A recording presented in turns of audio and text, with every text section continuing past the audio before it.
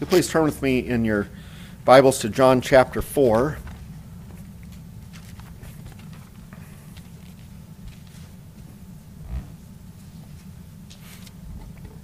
And our text is essentially verses 31 through 42. I want to bring in the context by going back to verse 27, where Jesus has just told the Samaritan woman that he is the Messiah. He says there in verse 26, "I who speak to you am he." And then verse 27, just then his disciples came back. They marveled that he was talking with a woman, but no one said, "What do you seek?" or "Why are you talking with her?" So the woman left her water jar and went away into town and said to the people, "Come see a man who told me all that I ever did. Can this be the Christ?" He went out of the town and were coming to him. Meanwhile the disciples were urging him, saying, "Rabbi, eat." But he said to them, "I have food to eat that you do not know about." So the disciples said to one another, "Has anyone brought him something to eat?" Jesus said to them, "My food is to do the will of him who sent me and to accomplish his work. Do you not say, 'There are yet 4 months, then comes the harvest'? Look, I tell you, lift up your eyes and see that the fields are white for harvest. Already the one who reaps is receiving wages and gathering fruit for eternal life, so that sower and reaper may rejoice together. For here the saying holds true, one sows and another reaps. I sent you to reap that for which you did not labor. Others have labored, and you have entered into their labor." Many Samaritans from that town believed in him because of the woman's testimony. "He told me all that I ever did." So when the Samaritans came to him, they asked him to stay with them, and he stayed there 2 days. And many more believed because of his word. They said to the woman, "It is no longer because of what you said that we believe, for we have heard for ourselves, and we know that this is indeed the Savior of the world." We have in Jesus' conversation with this Samaritan woman really a model for evangelism. First, there is the object of evangelism. Jesus crossed cultural and religious boundaries to take up a conversation with a Samaritan woman. Since she was a Samaritan, the Jews as a whole were convinced that she was without hope of salvation. And since she was a woman, the Jewish rabbis had rules that prevented them from having a religious conversation with her. And so from every point of view, the Jewish culture of that day said that she was not a proper object of evangelism. But Jesus didn't listen to that society's prejudices. He came as the Savior of the world, which means his grace is for people of every religion and race and gender. His salvation is not primarily for those people society says are the good people. But Jesus' evangelism to the Samaritan woman is one example of how Jesus regularly witnessed to the kind of people his society said were the least deserving. Well, who does our society say are the least deserving? Perhaps the poor, prisoners, drug addicts, immoral people caught in the webs of sin. Jesus gives us an example of who is to be evangelized when he reaches out to the nobodies of society. And second, there is Jesus' example in the method of evangelism that he uses. Jesus' methodology basically lines up with what many today call friendship evangelism. This is evangelism that involves building a friendly relationship with the person we are seeking to bring to the Lord. The goal should be to engage unbelievers in conversations where it is clear we are treating them as real people with real concerns and not allowing society's prejudices to get in the way of being friendly toward them. The Samaritan woman was in great part willing to hear what Jesus had to say to her because he was not treating her in the unloving ways that she expected from a Jew. His friendliness enabled her to let down her guard and actually talk with him. And third, Jesus uses something physical from everyday life as a segue into what he wants to communicate spiritually.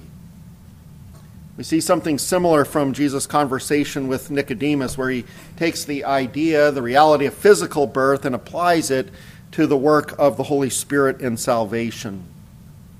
And in the case of the Samaritan woman, he uses water in a well and a thirst for water as an analogy to the salvation that he offers, which quenches spiritual thirst. With both Nicodemus and the Samaritan woman, there was a tendency to take what Jesus was saying literally and to be thinking only in the physical level. And Jesus masterfully turns the conversation to spiritual matters. This is a gift that good evangelists who follow Christ's example, this is a gift that they have and that they use with effectiveness. They engage people in friendly conversations with the conscious goal of bringing them to contemplate, to think about spiritual things. And there's so many things from everyday life that can be connected to spiritual matters if only we are taking the time to think about such connections and to point them out. And fourth, Jesus confronts the Samaritan woman with the nature of true religion. Many, if not most people, are religious, but of course not all religions are worthwhile. In fact, all religions, except for the Christian religion, are false religions. And naturally, the people in these false religions think they are right, and they think that their religion will save them. And Jesus was not afraid to tell the Samaritan woman that Samaritan worship was false worship. Now, he didn't use those exact words, but he also didn't beat around the bush when he declared there in verse 27, "You worship what you do not know. We worship what we know, for salvation is from the Jews." And yet at the very same time, Jesus was ready to point out that just having the right religion where you do the right things, that has never been enough for salvation, which means that even the Jewish religion, the followers of that religion, were not guaranteed to be saved. For as he explains, worship must be in spirit and in truth.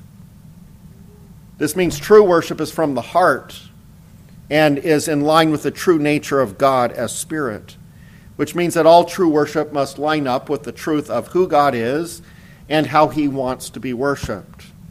And that requires knowing the truth as revealed by God himself. And since Jesus is the Word of God, Jesus is the revelation of God to whom people must listen if they are to be saved. Notice, Jesus doesn't just tell people like a teacher of religion what to do in order to be saved and to be able to worship God correctly, but people need Jesus himself. And now that Jesus has come, you can't know God and worship God without knowing the truth of who Jesus is, and more than that, knowing him with a living faith where you trust in him for salvation. And so Jesus boldly announced to Nicodemus that there is salvation only through this one who is both Son of Man and Son of God, this one who has been given to the world in order to be lifted up as an atoning sacrifice for sin on the cross. To the Samaritan woman who was looking to a coming Messiah for salvation, Jesus announced, "I who speak to you am he." And so true evangelism always points people to Jesus as Savior, and calls them to believe upon him for eternal life. And fifth, Jesus gives us an example of how in evangelism we must not forget the bad news that prepares the objects of evangelism to thirst for the good news.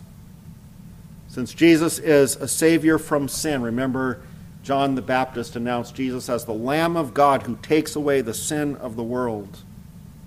And since the only way to have this Lamb of God, the Lord Jesus, as your Savior from sin, is to receive him as your Savior by faith, it should be obvious that anyone who would be saved through Jesus must know that he is a sinner. Why would a person go to Jesus for salvation if he didn't think he needed salvation? And yet you hear evangelistic presentations, so-called evangelistic presentations, in which nothing is said about sin, or at least very little. And you wonder what they think salvation involves.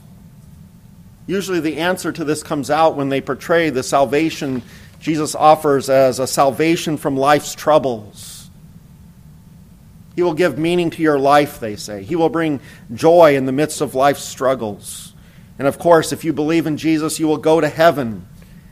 And the impression too often is that all you have to do is just believe the fact that Jesus was a real person who died and rose again, and you can have this salvation. What I would point out is that this is not the salvation from sin that Jesus offers. It makes sense that if you think salvation doesn't involve sin, then there's not going to be a call to repentance. A failure to understand that the salvation we need and the salvation that Christ offers is from sin. That's why too often people talk about salvation, but there's not a clear presentation of the fact that our sin makes us worthy of God's wrath. And that what Jesus did on the cross was to satisfy God's justice as he took the wrath our sins deserve upon himself. And when the nature of salvation is properly understood, then we can understand the true nature of faith. What a sinner is doing in accepting Christ as Savior is trusting in Christ's saving work as the basis for being right with God. Saving faith is receiving and resting upon Christ alone as the basis for God forgiving our sins and accepting us as righteous in his sight. Salvation is from sin. It requires a sinner confessing his sin and trusting Christ to deal with his sin. It's all about sin. And Jesus gives us an example of this perspective when he confronts the Samaritan woman's sin. Now, confront is perhaps too strong of a word. He's not harsh with her. He also doesn't just declare her to be a sinner and then walk away to leave her to wallow in her guilt. No, he leads her along in a way designed for her to see her sin, and yet in an atmosphere of gentleness that encourages her to admit it and to receive salvation. The obvious sin in her life is that she is living with a man who is not her husband. And what Jesus doesn't do is instructive. Jesus doesn't jump all over her and make sure she knows that she's committing sexual immorality.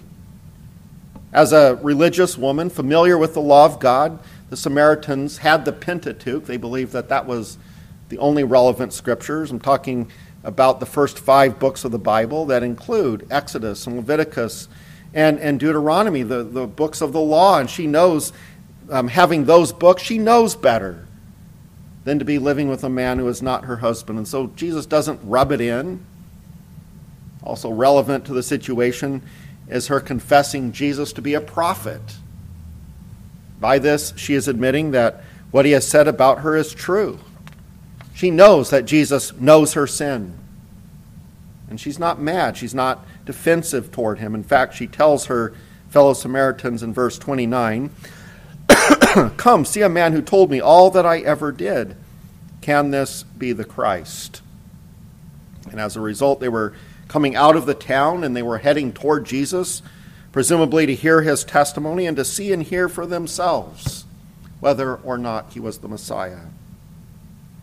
And what I would point out in connection with this rather long introduction is that the work that Jesus is doing is drawing sinners to salvation. Jesus has witnessed to the Samaritan woman, and she in turn is witnessing to her neighbors. And in all of this, you understand, Jesus is accomplishing the work that he was sent to do. Jesus explains the nature of his work in the more immediate context of talking with his disciples.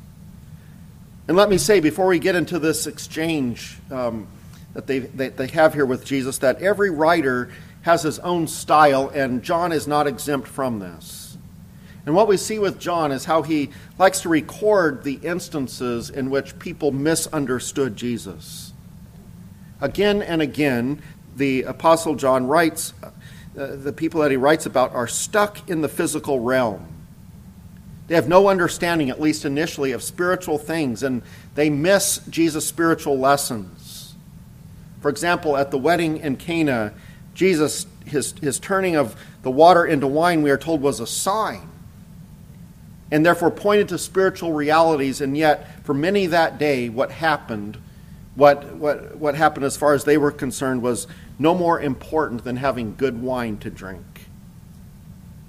And when Jesus cleansed the temple of all of the commerce that was being done there and spoke of the destruction of the temple and its being raised up. Most who were there and witnessed what he did and said thought he was talking about the earthly temple and totally missed that he was talking about himself as the fulfillment of the temple and predicting his death and resurrection.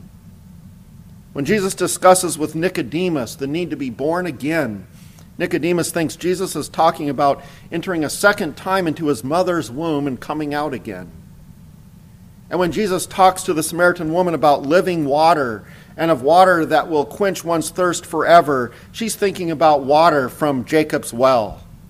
She's thinking about the welcome prospect of not having to draw any more water from a well, totally missing the fact that Jesus is talking about spiritual thirst and the quenching that God gives through the saving work of the Holy Spirit. And so now in the same vein, the disciples seem oblivious to what Jesus is doing. They see Jesus talking to the Samaritan woman, and yes, they marveled at it, we are told, but that was it.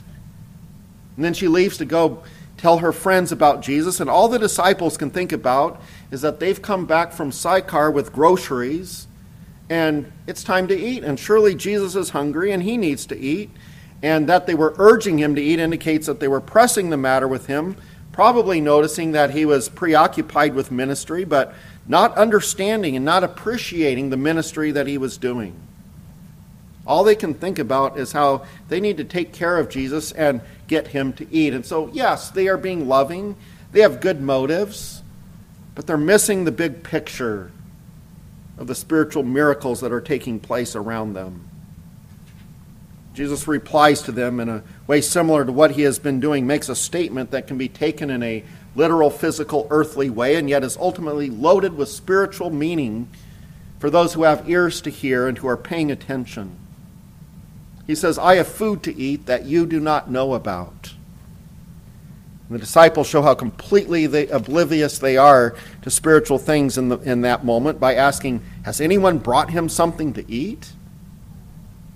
And this is when Jesus makes a statement that forces the disciples to lift their heads out of the sand and face the deeper reality of which Jesus is speaking. He says, my food is to do the will of him who sent me and to accomplish his work. Well, what does Jesus mean? Well, Jesus is using food as a mini parable to make a spiritual point. And let's think about food from an earthly point of view for a moment. Food is anything we eat to sustain our lives. Without food, we would eventually waste away and die. And so food is a necessity in our lives. Anything in this creation that is alive knows that it must eat and therefore puts forth energy and strategy to acquire food for itself. And when an organism does not have food, God has created a mechanism within that creature that forces him to realize his need. And that mechanism is what we call hunger. And hunger is a protective mechanism that keeps us strong and healthy. It's related to the fact that food is a necessity for life. And as part of his care for us, God has created us with bodies that tell us when we need food. It's also the case that God has created us in such a way that our relationship to food is that we find it enjoyable and satisfying.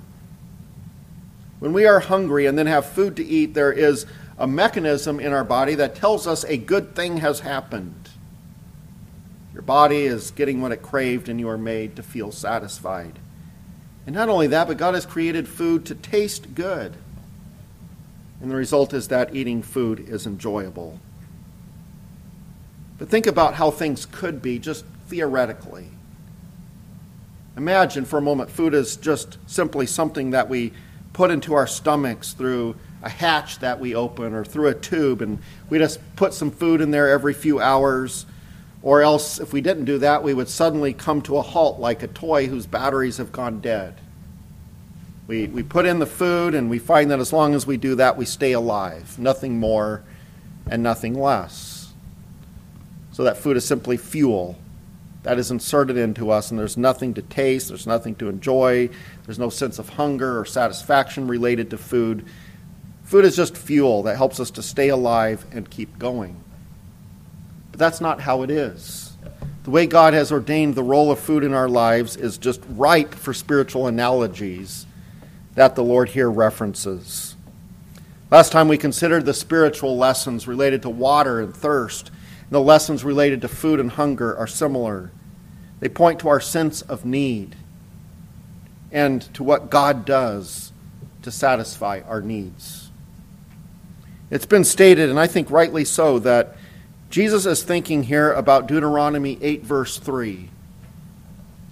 In the context, thinking now of that particular passage, in the context of the Lord providing for and sustaining the lives of his people during the wilderness wandering, Moses reminds the people with these words. He says, "And he humbled you, and let you hunger, and fed you with manna, which you did not know, nor did your fathers know, that he might make you know that man does not live by bread alone, but man lives by every word that comes from the mouth of the Lord."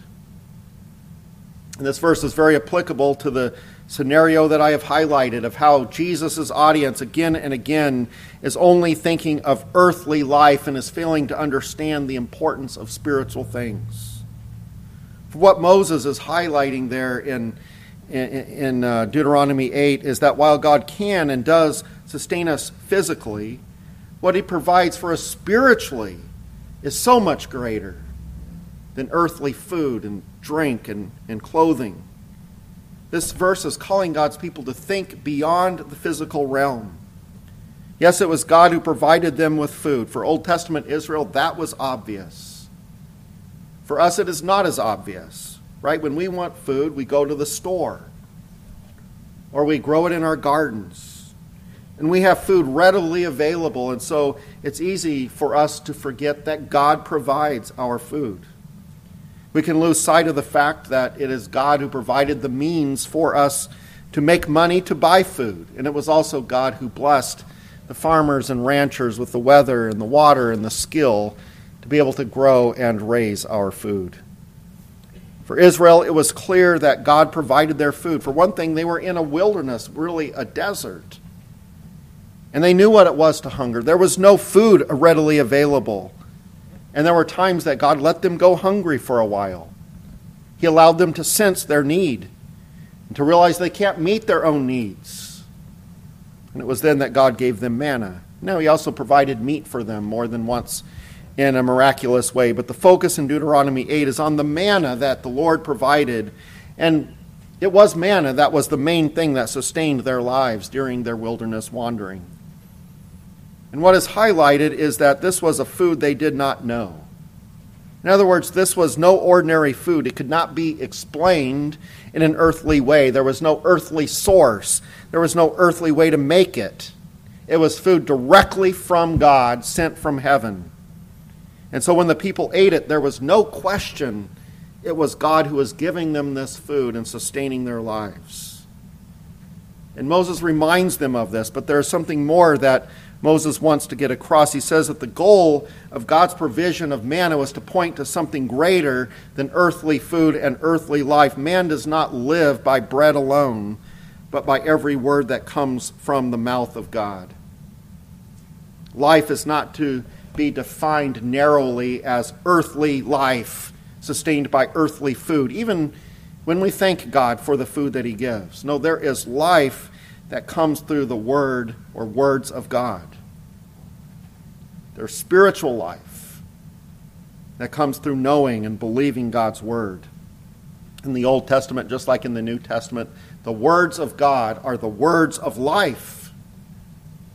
For God's word tells us how to have fellowship with him, how to experience eternal life. Yes, a life that coincides for a time with earthly life, but then continues beyond earthly life and is ultimately about unending life, a life of friendship and fellowship with God. So what does God's word tell us about how to get this eternal life? Well, God's word reveals to us our sinfulness and that our sins deserve God's wrath and judgment. And God's word reveals to us God's love and grace in providing a Savior for us who will atone for our sins and reconcile us with God. And God's word reveals how we can lay hold of this salvation and make it our own, which is by faith. which the Bible explains and defines for us. Faith is a trusting in God to save us from the consequences of our sin through his Messiah, while at the same time, true faith involves a repudiating of any trust in ourselves. And faith shows itself when you acknowledge that you need him, that is the Lord Jesus, and then receive him as your Savior. And so in sum, Moses was calling God's people to recognize that we have far greater needs than food for earthly life. And yes, God provides even that, and for that we should be thankful, but there is a spiritual realm where our food is not manna or meat or grain or vegetables or fruit. Our life is fellowship with God.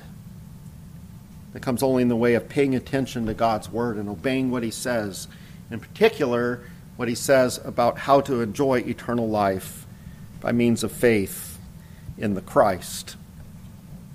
And with these things in the background, we are now prepared to explain the nature of Christ, saying that his food is to do the will of him who sent him and to accomplish his work.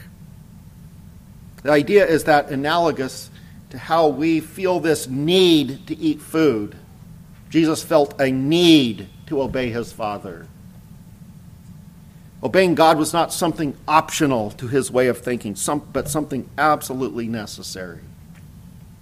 And furthermore, there was an inner drive analogous to hunger, prompting and pushing him to obey his Father. And in addition, just as food satisfies us and the eating of it is enjoyable, Jesus found satisfaction and joy in obeying God. To do God's will and to accomplish his work was to Jesus more important than earthly food, for life to him was about loving and serving God. I know that you've experienced food giving you a sense of sustenance. You feel energy pervade your body as your blood sugar rises, as you feel your hunger subside. But have you experienced the sustenance of spiritual hunger being satisfied? There's an energy that sweeps over us when we experience spiritual things, when we find our hearts filled with joy. Perhaps someone who is deathly ill is healed, or a broken relationship that seemed hopeless is mended. A guilty conscience that was bowed down in the dust is released. There are times when the satisfaction we feel in our hearts is greater than the satisfaction that any food can give. And then we begin to understand something of what Jesus is talking about. Jesus understood and lived out Moses' perspective perfectly. What he is describing is the capacity to see that serving God is more important than serving my body. Obeying God is more important than making sure that my bodily desires are satisfied. Accomplishing the work that God has given us to do is more important than eating food. Yes, we need to eat food if we are to stay alive here on this earth. And even Jesus will take time to eat.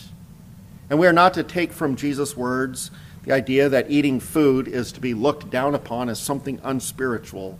All things are good if they are received with thankfulness and done to the glory of God. But the bigger picture is that Jesus was focused on ministry, on spiritual things, while the disciples were focused on who got the rye bread with the 2 fish and who got the barley bread with the 3 fish. They were losing sight of the important things that were going on, what was happening right before their eyes, while they thought about their growling stomachs. What was going on was the salvation of Samaritans. And not only was Jesus witnessing and drawing sinners to faith, but so was this Samaritan woman, and yet these disciples don't even seem to notice. Let's take stock of what kind of people we are. Are we earthly people? Are we earthly people consumed with the cares of this world, just focused on earthly wants and needs? Or are we people consumed with the Great Commission and seeing Christ exalted as Savior? Without neglecting your earthly needs, do you realize the greater things of God's kingdom? Is your hunger and the satisfying of it only about grocery stores and kitchens and restaurants and gardens? Or do you have a hunger to serve God? The Lord here is calling you and me to evaluate our priorities and to consider what is the true meaning of life. Amen. Let us pray. Great God and Father, we do thank you for the Lord Jesus Christ and his commitment to obeying you, to coming to this earth to accomplish his work, which was to gather sinners to himself, to gather sinners out of this sinful world. And Father, it's so easy for us to lose sight of what is really important. So easy for us to just be earthly creatures, focused on earthly things. Father, give us eyes to see what true life is about, that life is not just food and drink, but life is that which is connected with your word. Life is knowing you. Life is serving you. Life is bringing others to know the Lord Jesus Christ as Savior, accomplishing your work, obeying you and doing your will. Father, may we see and experience that greater life, that eternal life that is above mere earthly life. So Lord, help us to see what is really important. And may the decisions that we make, may our everyday lives reflect our love for you. And may we, Lord, find it a great joy, very satisfying, Lord, to see others come to saving faith. We pray these things in Jesus' name. Amen.